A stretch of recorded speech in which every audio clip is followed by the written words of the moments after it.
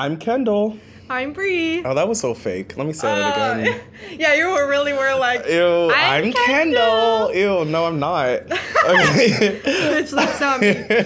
I'm Kendall. I'm Bree. And this is When the Light Goes Out. Whoa, hey everyone. So how's the week been going? I forgot you can't say anything because we're recording this pre-record, so oh well. But I hope everyone's having a good week so far. When this comes out, it is obviously a nice Friday, and we have a second part to our Aileen Wuornos case. Woohoo! Woohoo! Let me tell you. Part two. I'm excited for part two. Our part two is pretty crazy. And yeah, no kidding. Yeah, literally. God, I have 10 pages worth of notes to get through. 10 pages. So we won't be here for a while. We won't keep on too much banter or anything because I want to dive in and I don't want to waste too much time. But so just a quick summary of part one, just in case anyone may have forgotten or just in case you may have skipped part one. Yeah, and if you skip part one, you should probably go watch it just so you can get a good feel on the background of her life. Yeah, you should definitely go back and listen to part one. I'm not going to lie. It is important to know why that she did what she did. Yes, and I'm really glad that I started the first one out with mostly just her childhood and her upbringing because I think that just really set the foundation. When we were here last week, we talked about Aileen Wuornos and how she was raised in a very terrible household growing up. After her mother had gave her up, her and her brother up for pretty much adoption, just gave her off to her grandparents. She had been molested by multiple men, including her grandfather and her grandfather's friends. At an early age of 11, we had said how she had found that prostitution was just a preferred line of work, and she had just indulged in a lot of drugs and alcohol. And then she eventually had given birth to a baby boy. She got kicked out of her grandfather's house. She then embarked on a terrible journey through the states doing prostitution. She eventually made it to Florida, where she was wed to good old Louisville, and divorced after beating him over the head with a cane. Not the cane. Not the cane. And then went on to go her merry way and commit a lot more criminal activities. So that's where we left off. So, a decade after marrying and divorcing Louisville in 1986, Aileen had went into a gay bar called Zodiac Bar in Daytona, Florida, which I don't know if that's still open, but shout out to the gays. Shout out to the gays. Do you want to go to a gay bar? A gay bar. Where she obviously was getting heavily shwasted and had... Shwasted. I put shwasted too. Shwasted. Okay. And she had ran into a young woman. Now, this woman is a really sweet woman. She was just an electric blonde with really upbeat attitude, and they really got to know one another. Now, this woman at the time was 24 years old, named Tyria Moore. Now, in part one, I did call her Tyra, which I'm so sorry. That's just a quick fix I had to mention because I want to make sure I get most of the names right. But I also wanted to just also mention that throughout their time together, they went by Lee and Ty. So Aileen went by Lee and, Tyria went by Ty. So it's kind of easier. I might go back and forth to that sometimes throughout this. I just want to also mention that this is probably one of Aileen Wuornos' most important relationships. So also nice to just know. So weeks prior to their meeting, Ty had just gone through a lot of disagreements with her family. Her hometown of Candace, Ohio in general just made her feel really unwanted for her sexual orientation, which brought her to moving to Daytona to be a hotel maid. And then she would occasionally go out to bars and clubs and looking just to meet new people with similar interests to her. And it didn't take very long for them, both Aileen and for Tyria, to start really bonding, and they became really close. Eventually, shortly after, they became a couple. Now, this relationship was really important for Aileen because she was always on the move and was never really in love, quote unquote, with the men that she had met along the way. But Ty was different. Aw. I get it. Yeah, I love love. I get it. We love a gay relationship. We love the gays. We love the gays. But she felt a real bond with her. She found love with someone who had left her back, and she started really learning how to love. Now, Aileen really wanted to provide for Ty and care for her in the best ways that she could. One thing I did want to mention was that at the time Ty was 24 and at the time Aileen was 30. Now, nothing against, any age differences because I know I like my older men. See. But I do want to say that I think Tyria had found Aileen at a very vulnerable stage because she had just gone through a lot at home and then she had met her right after moving to Daytona. So I want to say that going through this definitely had something to do with that. And, the $1 million question is how could Aileen love and care for Tyria if she could barely love herself? I don't know. It's just a thought of mine. Fair point, right?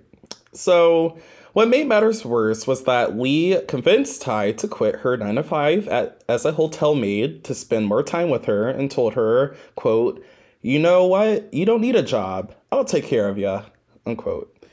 But it started getting really difficult for Aileen because she made all that money, but it wasn't enough to support two people. They would start living in cheap hotels. They would move around to, apartments sometimes together. And when things got really bad, they would literally stay out in the woods. Kind of like how Aileen did when she was younger, if you remember. Yeah, on her own. Yeah, which I can never live in the woods. No. How could someone live in the woods? Like, I don't understand that, but okay. No, I couldn't do that. Not me. I'm too preppy for that life. Me too. I need my bathroom. Yes, literally. I need my bed. Same. I definitely agree. Very blessed. And now, there's another factor that I wanted to also mention. It's that Aileen was a sex worker, and Ty kind of figured that out, but she hated it about her. She really wanted her to stop, and she really tried to get her to stop multiple times, but it's just all that Aileen knew. So they were together for a solid 4 years, and Aileen became more and more desperate as the times went on to support for the both of them. And she started to believe that if she didn't start raking up enough cash, Ty would just eventually leave her. And so to ensure that this didn't happen, Aileen went on to commit her first murder. Yikes. Yikes. Seriously. So the time was November 30th of 1989. 51-year-old Richard Mallory owns a electronics repair store in Clearwater, Florida. He'd often frequent the nightclubs in Daytona Beach area, and beyond his ownership of his repair store, he had a criminal record, also as a convicted rapist. Oh my God. Oh, yeah. So keep that in the back of your mind because that does come back. Now, that same night of November 30th, going into December 1st of 1989, he spotted Lee waiting with her thumb up on the side of the road and picked her up in his 1977 Cadillac along Interstate 75 for a good time. But things didn't go exactly as planned. They pulled over to a secluded spot on the road where Aileen then pulls out a .22 caliber pistol she always kept on her and shoots Mallory 4 times in the chest before dumping his body in the woods wrapped in a rug and takes the Cadillac. Dang, just like unprovoked? Unprovoked, but I think later on we'll also find that she found a reason to do this. And I think it'll make more sense later too. Okay. Now, her first murder is often debated as Aileen claims to, like you just said, that, did she do this in self-defense? Or, as the state claims, did she do this in cold blood? But take the evidence as you will. Like I said, in part 1, a lot of the given information is according to Aileen. But also note that not only did she steal his car, she stole his money and a lot of his personal items. and then Robbed fled the him. scene. Yeah. She robbed him and left. She robbed that man and left. Robbed, murdered, and left. Oh, I like that. That should be like a band name. Robbed, murdered, and left. Now, on the same end, he was also a convicted rapist. So, Well, it's probably better that he's not alive. yeah. Also, I just put on my notes too that I remember watching that movie Monster that we talked about. By the way, That was a really good movie. that was a really good movie. That was a good movie. I don't know if we emphasized that enough in the first episode, but that's a really good movie. Go watch that movie after this episode, please, because it is so good. Charlize Theron, you're amazing. I love you. Also, we fucked up on knowing her partner's name. It was Christina Ricci. I looked that up. So. Christina Ricci! Yes. Oh, I'm like, how could I forget her. that? Yeah, okay, that's definitely Christina Ricci. That's Christina Ricci. She's so cute. I don't know how the fuck I forgot about that, but... Okay, yeah. But, sorry, like, as I said in the movie, the movie suggests that her first kill was in self-defense, so, I mean, see the movie, tell us what you think about that, but it definitely has its both sides, so... Yeah. So Lee goes back to the motel where her and Ty were staying with a Cadillac. She goes back to the hotel with a Cadillac. And the first thing she tells Ty is, I killed a man today. What? Imagine just sitting on a bed waiting for like your man or your significant other to come home and then just... If Simon walked into Simon the door just right now and was like, I killed somebody, I would have been like, divorced. Get the hell out of my house now. For real, get out of my house. What is the reason? So not only does Ty know how Lee makes her money, which he is already uncomfortable with, but Aileen also says, you know, hey, I killed a man today, so I don't know how the fuck to feel about that. At least she's honest. Hey, she busted that door saying it too. Yeah, no kidding. But the reoccurring statement from Aileen suggests that it was in self-defense. And she told Ty that it was in self-defense. I had no choice. He was going to rape me and kill me. Which was enough for Ty to believe. And I understand prostitution is dangerous and it's a dangerous field of work. But we have to look at the next several murders to really understand what is and isn't self-defense. So Lee eventually had driven the Cadillac to a remote location not far from where she dropped the body, and the car was later discovered, abandoned days later. On December 13th, 1986, two men discovered Mallory's body in a wooded area underneath a piece of carpet. The decomposition stage had already taken place, so the coroner had identified the body via fingerprints and determined that this was, in fact, the body of Richard Mallory. He had died of 4 gunshots to the chest, but... 4? 4. But police had no leads. They didn't know what to do at this point. It's kind of random because, again, I don't think a lot of women at the time were convicted serial killers. And No, she was the first one. she was so it was kind of just like a what the hell do we do now kind of thing. Meanwhile, as the investigation continued, both Lee and Ty started to pawn his belongings that Aileen had taken out of his car and used that money and the money that she stole.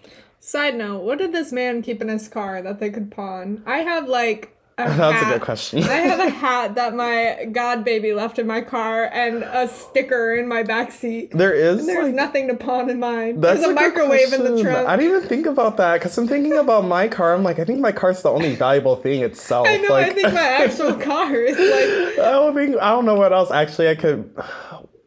I'm thinking now, what the hell is in my car that someone could actually pawn if they wanted to? Like, I literally have nothing of value. I clean my car out. Like, there's nothing in there, so I don't He think has they a would really get it. nice car, guys.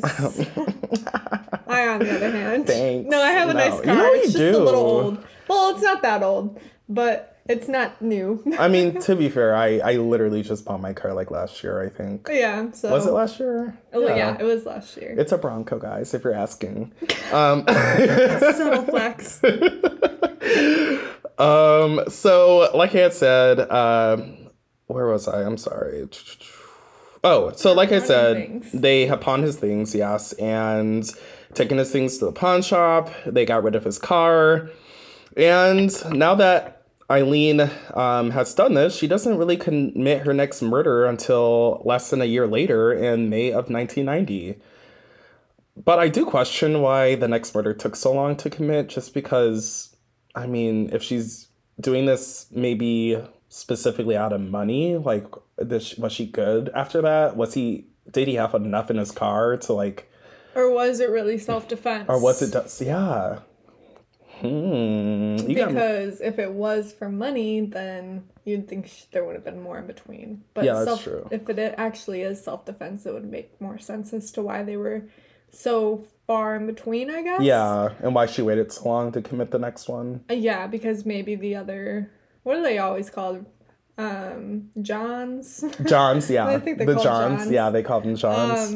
Because maybe the other Johns weren't a threat. Yeah, maybe. That's what I think too. Maybe. Well, tell me your thoughts at the end. All right, so May of 1990, 43-year-old father of 3, David Spears, was a construction worker that had met Aileen on the street and picked her up.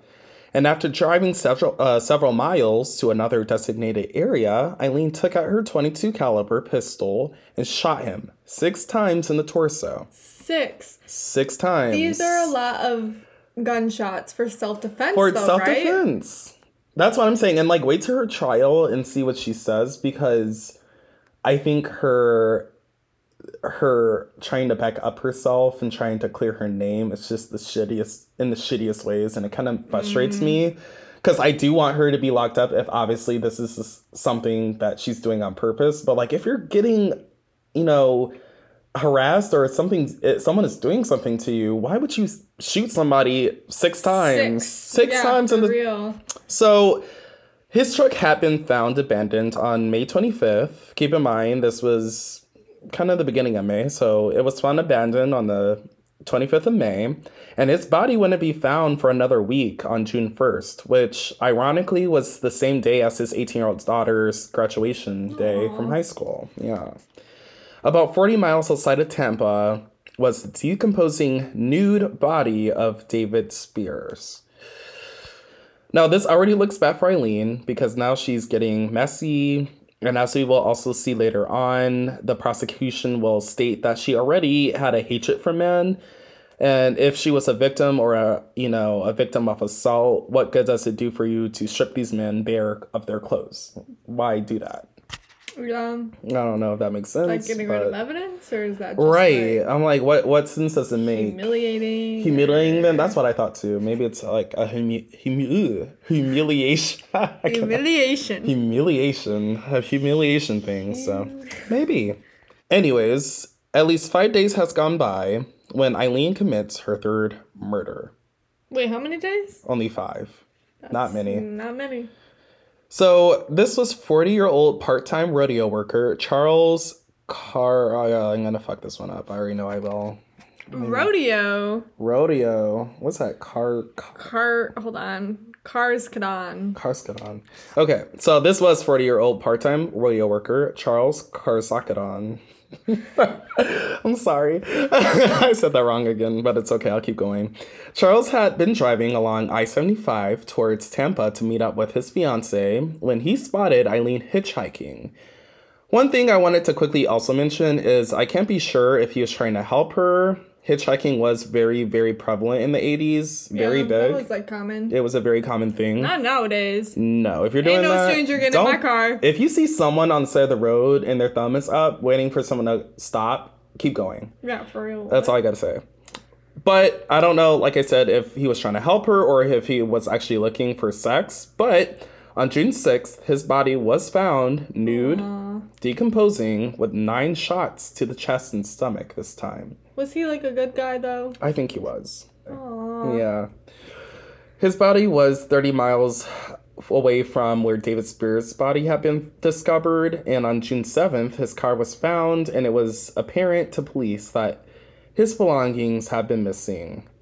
So that same month, on June 7th, 1990, 65-year-old Peter Sims, a retired merchant seaman turned missionary, left his home to Jupiter, Florida, to head to Arkansas to visit his son, but reportedly never arrived. His car was spotted a month later on July 4th, Independence Day, in Orange Springs shortly after witnesses called the police to report that they had seen two women getting out of a badly wrecked car and left it there, just left. So remember that because it's going to come back to us later. But tragically, Peter's body was never found. It never found it. And she never admitted where he was? Nope. Not at all. I don't think we'll ever know, unfortunately. So, Eileen's fifth victim was a delivery driver for a sausage factory. This was 51-year-old Troy Bures. A sausage factory? A sausage. I love my sausage. That was so dirty for the story. I'm sorry, guys. So he went missing on July 30th, and his truck had been found the next day, and a missing persons report had been filed, although this body was later found, this time fully clothed, and it was discovered by a family that had been picnicking in Ocala National Forest. Not a family. A family. Okay, imagine picnicking with your family, and then you're like, your child or something sees someone on the ground, and you're like, that's a dead body. What the hell? Traumatizing. At least he was clothed this time. He was clothed, which, yeah, to say the least, I guess that's good. So he had been shot twice in the torso, and decomp had begun. Near his body were several items, including a clipboard, several documents, and an empty bank bag. Her sixth victim's murder was committed on September 11th of 1990, so a little over a decade before 9/11. Charles Dick Humphreys, this was a retired Air Force major, retired Alabama police chief, and at the time of his murder, he had actually been a Florida State child abuse investigator.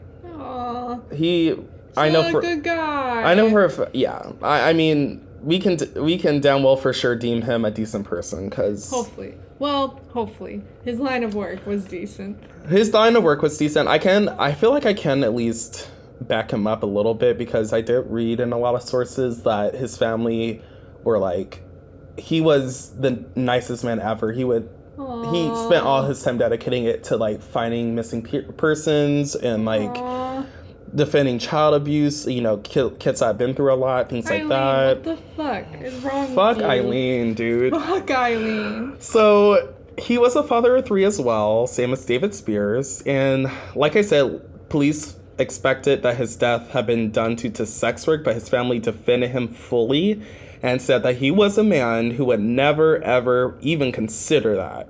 They acknowledged that he would help people, especially if they needed rides, but he would never harm them or submit to himself to a sex worker. Well, they don't know that man's personal life. I guess not. I guess you don't really know someone, but we'll look at the evidence and we'll look at that later. I guess we'll deem it from how we view it. Okay. That's the hard thing about this case because as much as we want to blame the victim or blame, you know, whoever, because it's hard to know, because these men are claimed to be, you know, people that might have harmed Aileen Wuornos. But on the other side of things, you know, was Aileen Wuornos, you know, telling the truth through some of these? Did she have a vendetta against them? And ultimately, she murdered people. She did murder people. So that's why, I don't know. I get soft when it comes to these victims because I'm like, some of them were actually sounded like really decent people. And it's hard to know because I don't... Yeah, because we don't know if she's lying or not. Yeah, and I can only find so much information on them. I mean, these families, you know, of course, you have the... what are they called? The funeral things. Obituaries? Obituaries, thank you. Sorry, can't think of it right now. But the obituaries, things like that, we're there to read. And so you take this stuff and you're like, these people were really good people. Maybe not the first one, but the other ones seem to be. So it's just like, I don't know. I question it. I don't know. So Charles Humphreys was found shot 7 times to his head and torso. Oh my gosh. That's like, this number keeps climbing. It keeps climbing, but what's crazy, I can't even do it. Head? Like, head? Yeah. I can't. Now moved up to the head? Oh. And yeah, he was fully dressed with his pockets found inside out, and his car was located by authorities 1 week later with the license plates removed, and it took officials almost a month to even tie his car to him. Terrible. She's good, though. She somehow is, like, really good about not getting a track record. Covering her tracks, yeah. And I think what's really smart about this, too, that I don't know if she intentionally did this, but she kind of did this in all separate kind of counties. So all the police, all the police... They don't really talk to each other. They're all separate. So they're all investigating this separately. So Eileen's last and seventh victim was 60-year-old truck driver Walter Antonio. He was heading to look for a new job and unfortunately hadn't made it. His nude body had been found on November 18th of 1990 in a remote area of Dixie County. The encounter had taken effect, and it was found that he had 4 bullet holes to the back of his head and back, so execution style. Aww. And Antonio's car was found 5 days later in Brevard County with items missing, including a gold ring he wore all the time. And this is very important because this piece of evidence also comes back to us later. But what eventually caught up with Aileen and Tyria was the car that had crashed back in July, if you remember. Yeah. Like I said, if we recall, that stolen car was Peter Sims.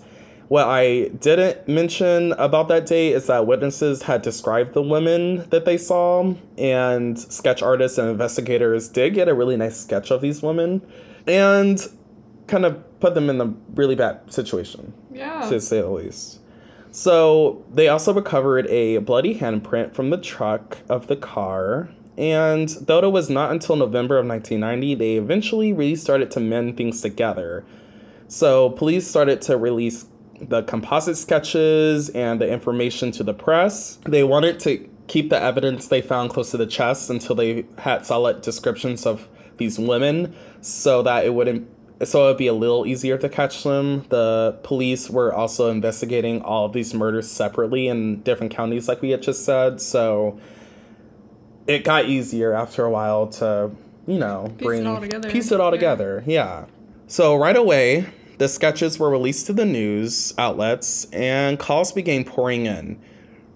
Police began receiving over at least 400 calls and claims, and some were not helpful, while others gave a lot of vital information. I think 400 calls can be a lot, especially when you're in one state. One call specifically described these anonymous women to be Tyria Moore and Lee. Literally just Lee. What really threw police officers off was that Aileen had been going by so many various aliases throughout the time that she was in Florida that it was kind of also difficult to pinpoint who this person was. Yeah, who Lee was. Yeah. So not only did these sketches work and help with the investigation, but it eventually led investigators to pawn shops where they'd find stolen possessions like a gold ring. Cough, cough, the ring was Walter Antonio's. Now, she also may have used her alias when selling stolen items, but her fingerprints had also been on the items. Damn. Which is just crazy to me, because I'm like, it's the 90s, and it's still crazy the fact that they could do so much with, like, technology and, like, fingerprints, and that's crazy. And the fact that the fingerprint was on there for, like, that long. So long. Well, that's another thing, too, because I was thinking, like, wouldn't other people touch it and stuff like that? If someone's viewing it. But then again, like, how many people are going into a pawn shop and looking at the same exact item every day? Yeah, that's especially true. When there's a lot of jewelry. Oh, that's a good point. Yeah. See, this is why I need you here. So the hard part about this, though, was that they had the evidence, but they needed to still find these women that were hiding. They knew from the beginning eventually the cops would be on their tail, so remember, they were always moving around. While police were continuing their search for the two, Lee and Ty were not on the same page. Ty had seen her composite sketch on the TV, and she got really scared and left Florida and Aileen, and had moved to Pennsylvania to stay with family. She knew what was coming. Yeah, she did. She definitely did. She's trying to run. January 9th of 1991, Aileen was at the Last Resort Bar in Visalia County, Florida, which was a biker bar at the time. It's actually, I think it's still up right now. I think people after this case have actually gone to that bar and like take pictures there because, you know, that's a thing. People like to take pictures and... That's sad. Yeah. So she was at the Last Resort Bar, and police had finally closed in on Aileen for an outstanding warrant. So not murder, but an outstanding warrant for... something small. Yeah, one of her many millions of petty thefts or cons. But Aileen did not know at the time that Ty had also been arrested in Pennsylvania. In Pennsylvania, police were convincing Ty to elicit a confession from Aileen in exchange for immunity so she wouldn't be prosecuted. I don't think the decision was very difficult for Tyria. No. She didn't commit any of these murders, but she was an accessory to murder. Yeah, she was an accomplice. Yeah. She knew about it. She knew about it. And so she's just equally as bad. Yeah. Not only, you know, is that bad, but it's not a very cute stamp on your record. So. No.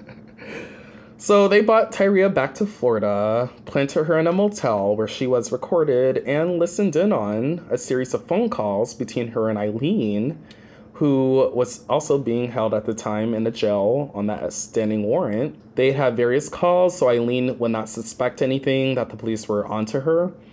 And on one of the calls, Tyria would cry, and she would tell Aileen, you know, how scared she was to go to prison for what Aileen had done.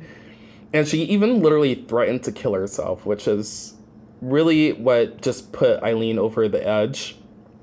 And in an attempt to calm Tyria down, Aileen had said, quote, "You're innocent. I'm not going to let you go to jail. Listen, if I have to confess, I will," unquote. And so she did, kind of. Right after the last call, Aileen had confessed to the police that she had killed 7 men, but in self-defense. I'm like, girl, come forward. Yeah, for real. You're lying. It's all lies. So I had watched some interrogation videos, and in them you will see that Aileen is just not giving police solid information. She's just very calm. She's smoking a cigarette, like she doesn't give any shit in the world. And she's just being very difficult, and you can tell the interrogators are just over her BS. Before Aileen had even been charged with the murder, her arrest went public, and people all around this case tried profiting from the story. This was literally just like police officers, officials, anyone that was involved with her case. Aileen herself would try to make a profit, but spoiler, you can't make a profit from your own crime you committed, dumbass. According to True Crime All the Time podcast, her own public defender even tried to withdraw from... they did withdraw from the case because they were accused of working with Aileen to get her a Hollywood deal, which I'm assuming is kind of like a documentary or something. Probably, yeah. So eventually, Aileen was assigned a second public defender by the name of Trisha Jenkins, who also profited off her case. And everybody's getting rich. Literally everyone. Everyone's getting rich off Aileen. What's going on here? Now, according to Penn State, Aileen Wuornos was given a psychopathy exam and scored a 32 out of 40, which I think a score of 25 or 30 is considered consistent with diagnosis of being a psychopath. Well. And she was also diagnosed with borderline personality disorder. So this deems relevant to the case just because the attorneys did try to use this in court. And I think that her second attorney may have profited off of this case, but Trisha actually was doing the best she could at this case. And I think it was evident because I watched a lot of the trial videos and it seems like she was putting in that work. On January 13th, 1992, Aileen's trial began for the murder of Richard Mallory. Tyria became the star witness on the case, and on the 4th day of the trial, Tyria provided 75 minutes worth of testimony. The entire time, she would not even look at Aileen, not even an eye. Now, A prominent claim was that Aileen would never tell Ty that Richard Mallory really hurt her.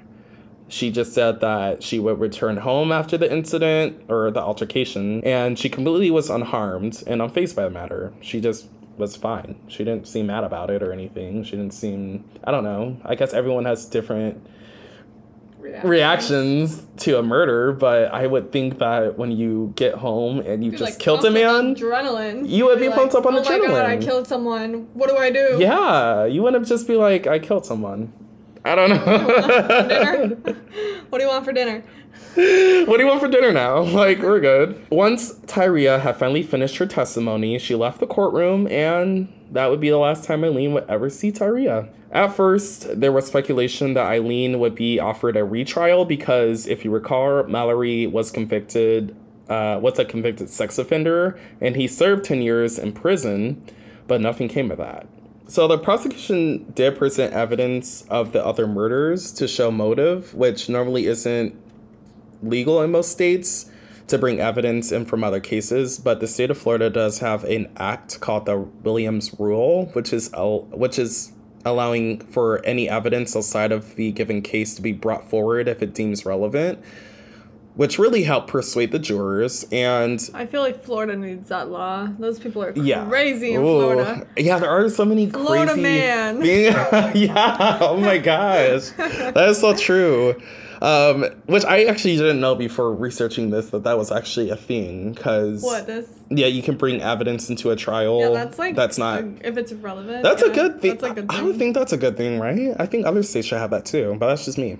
Just my thought. Sorry. It's probably just so there's like not a lot of bias or something like yeah, that. That's true. That is true. But it did help the jurors, and like I said, it kind of got a lot of the people that may have been on her side of innocence out of that. So, and following this, prosecution also showed the court tapes that Aileen had confessed to. So, kind of showed everything that she was confessing to and such from that day that she had been arrested. Aileen did have a chance to give her statements. She told the jury that she needed the money to support herself, but moreover, she didn't kill these men just to kill them. She did it because they were going to hurt her or someone else. She'd explained that Richard Mallory had intentions to rape her, sexually assault her with items and harsh chemicals such as rubbing alcohol to her privates, and that she had to basically spit in his face, kick him off of her, and grabbed her gun to shoot him with several times. Now, when she found that it didn't take, she said she shot him a couple more times and then proceeded to wrap his body in a rug she found so that birds wouldn't get to him, and drove off with his car. Does that make sense? No, but okay. Why did she care if birds got to him or not? I'm like, girl, okay, if someone is coming up to you and trying to hurt you, why would you give a fuck if they're in a rug or not to save them from getting pecked by birds? Where did she bring it? Was a rug? It was a rug. He just had a rug in his car? I don't know where she found it. I didn't find that piece of information, but I knew that she had found a rug somewhere, I guess, in his car, or... Oh, it's just random rug laying on the road? I don't know. That is kind of random. I'm like, where the hell did she find this rug? That's a good question. Aladdin, come get your rug. So, unfortunate for Aileen, the prosecution really had her cornered and just questioned her, cross-examined her, just really put her on the spot. I think this is really what screwed Aileen for a lighter sentence, because she started really getting angry in the courtroom. She started making faces at the prosecution. She started speaking out of turn. And then the jury really just started getting tired of Aileen and saw her for what she really was. Yeah, because an innocent person wouldn't be like... all mad about it. Mad. And or making annoyed. Faces and being a child in court. Like, what the fuck? Yeah. You like, wouldn't if you're trying do to, that. like, prove you're not guilty, you wouldn't act out. Yeah. She really screwed herself up for that. The prosecution had really got the case in the bag after addressing to the courtroom. Aileen confessed to murdering these men in self-defense, but never once mentioned her brutal rape inflicted by Mallory when she was being tried and questioned for the murder in the first place. But Aileen maintained her innocence and insisted that she never killed in cold blood.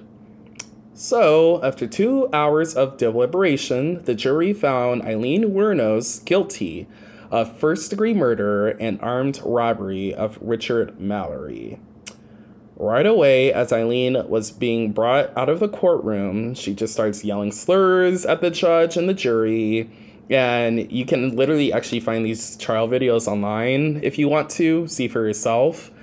But my thing is, had Aileen given the story that she had told in the courtroom to the police at first, maybe she wouldn't be in the situation that she had faced, and there'd be a different outcome. I don't know. But the judge has sentenced Aileen to death by electric chair, and she maintained her innocence leading up to her final days. This is not really super relevant, but her last requested meal was a burger, snacks, and a cup of coffee. A burger and coffee? A burger and coffee, your last meal. Wait, what's your last meal if you have to have one? That's a good question. Probably like Taco Bell and like honestly, a Slurpee. I feel like that would be both of ours. Yeah, like Taco Bell and a Slurpee probably. Taco Bell Pepsi would be hitting different sometimes. Oh, that is so true. I remember when we would like in high school, I would go to the Taco Bell. Same Taco Bell. And we'd sit in the same spot and then we talk about boys for like 2 hours. She's not lying. We really Shout would. out to all of those people. You know who you are. All right. So, anywho, on October 9th, 2002, Aileen Wuornos was executed. As for Tyria, today she keeps a low profile, and she has kept her life private since, other than just a couple of interviews that she had made profit from. And it's said that she may live in Pennsylvania with her family. So, yeah, that brings me to the end of part 2 of Aileen Wuornos and her crazy-ass life. Yeah. Wow. Well, I mean, ultimately she killed people. She killed people, So, and no matter any way you look at it, there's no way to justify killing people. No. Like, don't kill people. That's the moral of the story, guys. Also, I feel like it's harder to claim self-defense if you've killed multiple people. It is. I think so, too. I mean, but then it comes with the grounds of what she was doing and what she was working and how she was supporting herself is the difficult part. Because like I said, she can't stop, right? She needs to support herself. Yeah. And make money. So she can't necessarily stop. I mean, she can, but in her eyes, she can't. She can't.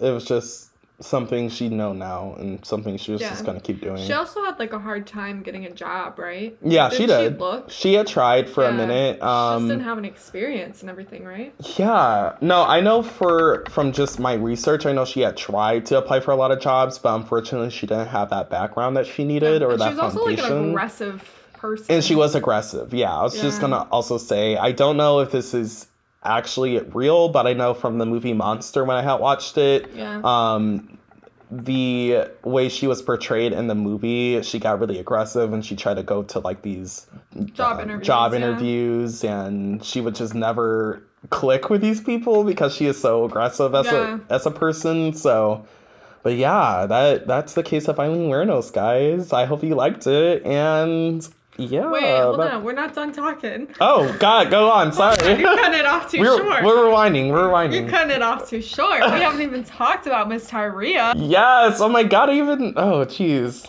I'm sorry. Forgive me for that. No. Miss Tyria really got out of everything. I mean, ultimately, she didn't murder anyone, but she knew about it. She knew about it. I feel like she still should have faced something. Well, okay. When I first was researching the story and I kind of had a little knowledge of what had happened in this case, I kind of felt bad for Tyria because I'm like, oh, like she was really young. She was kind of naive. She got roped into it. Yeah. She got roped into it because she was already vulnerable because of her family and the people she knew back home in Ohio. Yeah. And then it just didn't help because now she's over here getting into a relationship with a felon. And it's like, I don't know, when you're in that kind of situation, how does that work out? Like, are you so afraid that you don't want to leave them? Or is it more so like, I really like this person, I'd do anything for them? But I don't know, because in my mind, I feel like Tyria wasn't as in love with Aileen as Aileen was for her. Aww. Yeah, and I feel like that's why Aileen was so dedicated to her, because she was really just a go-getter when it came to just making her happy. We could see that. She literally murdered for her. And I guess, I don't know, when it came down to it, I don't know, it just really shows that when you do something that bad, no one's going to look out for you. You're on your own. It's not worth it. It's not worth killing for. It's not worth... I get love is great and fun, and, you know, you have your fun, too. And I just can't believe Tyria is just out there. Yeah, she's roaming around. Who knows? She could be listening to this, and we wouldn't even know. You said Miss Tyria. Miss Tyria. Miss Girl. What's that one meme that's like, Miss Keisha? Miss Keisha. Miss Keisha. Miss Keisha. Oh, my fucking God. She's fucking dead. Guys, look that up on YouTube. I'm sure it's on there. It's so funny. It's like the little girl who's like yelling at her doll, and she's like, one video, she's like beating her stuffed animal. She's like, you don't. Oh, so funny. Miss Keisha.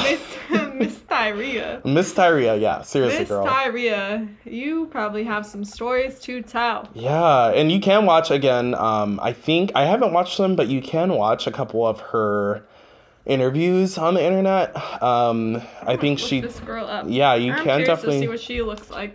Ooh. I feel like when this case is talked about, Tyria's not brought up a lot. No, and I think it's because Tyria has worked so hard to get her name out of it, but she still is a part, and a vital part about this case. So I think that she has, you know, to kind of be in it. Oh, that's her cat eating. As for the victims of this case, again, as you guys at home, you guys, whatever you're doing right now, look these people up, because these were all people that were, I will say, they're victims of Aileen. They are victims. At the end of the day. At the end of the day, they're victims. To think even like the first one when she had killed Mallory, even if he had done something bad, you shouldn't kill people. Like, I can't get over that. Like, maybe he partly got everything he was coming for, but I don't know. Yeah, partly like it's like justice was served at the end of the day, I feel like. Yeah. Especially for his victims. Yeah. Because he himself created victims of himself. Yeah, he definitely So did. At the end of the day, like, it's kind of, I guess, justice served, but Justice it's also like served, she literally killed people. Yeah. Like, I'm sorry, honey, but there's other ways to make money. There is other ways to make money. You can make money any way you want. Just don't kill people. Yeah, for real, Miss Girl. Yeah. She needed OnlyFans. Oh my God. Yeah. Hell, girl, she would have done great there, I'm sure. But unfortunately, we will never know, because... No. Not unfortunately. Fortunately. Oh, fortunately. Sorry. Thank you. It's late. Well, rest in peace to all those victims, especially the good ones. Yeah, definitely. I can't imagine their families. Yeah, especially for the families. On behalf of them, I really hope the families are doing well today. Yeah, I hope they found peace. Yeah. Time for my little spiel I always do at the end. As always, the ways to reach us are going to be on Instagram. Kendall just recently changed the name. Sorry about that. To make it a little bit easier to find. Yeah. To go along with all of the other ways you can reach us too. So our Instagram name is now going to be WTLGO Podcast. Were there underscores? Mm-mm. No? Okay. WTLGO Podcast. Mm-hmm. Personal Instagrams is going to be at This Is Kendall Hudson for Kendall and at Brianna_Doyen for moi. Facebook is going to be When the Light Goes Out for anybody who still uses Facebook. I mean, I kind of do. Our Facebook honestly sits there, so guys, give it some love. Yeah, give it some love. I go on Facebook. I'm old now. The older I get, the more I appreciate Facebook. I'm not going to lie. I do too. I don't post, though. I don't post on anything. I post rarely. Yeah. Don't even follow me on Instagram. I don't even post. My Honestly, account's private anyway. Follow me. I won't follow back, but Kendall. Follow me. Yeah. At least you're honest. You're so bad. Twitter is going to be WTLGO Podcast. I feel like that one also sits. Show that one some love. You know what? I forgot we had a Twitter. I don't ever go on it. I don't even think I follow it. Like, on my personal account. I think you're, like, the only person that I actually followed on that account. That's so funny. I don't really go on Twitter, though. Don't really use Twitter anymore. I'm, like, mainly Instagram. And lastly, after all of that, is going to be our email. Has anyone ever emailed us? Not yet. Oh my god, email us, guys. WTLGOinquiries@gmail.com. Please. Once again, WTLGOinquiries@gmail.com. Send us some emails. Yes, and I put all these in the show notes, so if you guys copy and paste. Yeah, if you guys are ever like, I don't know where the hell to find this, I'll put it in the show notes, so just check that. Yeah, check out the show notes. Give us some suggestions on stories you want to hear. I know some people already have verbally to us, such as our friends and family, but we'd love to hear from the rest of you guys. Yeah. Especially people who might want to stay anonymous. Reach out to us. Reach out. You can be anonymous. We love you either way. Send us some suggestions. We'd love to talk about them. We'd love to read them. And then we still, as always, I say this every episode, but we still want to compile listener stories. So definitely send us anything you have, whether it be paranormal experiences you've had, weird experiences, definitely anything we've talked about. Yeah, no, seriously. I feel like I always go to like the coffee shop, or I'm always talking to people that listen to it, and they're like, "Oh, I really have a good story," and I'm like, "Put it in a file, send it to me, send it to us. I'm waiting." we would literally love to read them. I'm gonna be so excited when we get our first email. Oh, I will too. Trust me, I will too. And I just also wanted to say too, thank you so much, everyone across the world that has been listening to us this far. This is episode 7, and I'm kind of like psyched because wow, like we're doing so well. We've made it to episode 7. We've made it to episode 7. So yeah, please keep listening. Make sure you hit that follow button, subscribe button, no matter what you're listening on. You can do that. Yeah, you can find us anywhere too, on any platform that does podcasts. We're literally on everything. Yeah. We see you guys. We appreciate you guys. We appreciate all the love and all the feedback. Definitely. As always. Yeah. Send us some feedback. We love you. Thank you so much, guys. And we will see you next when the light goes out.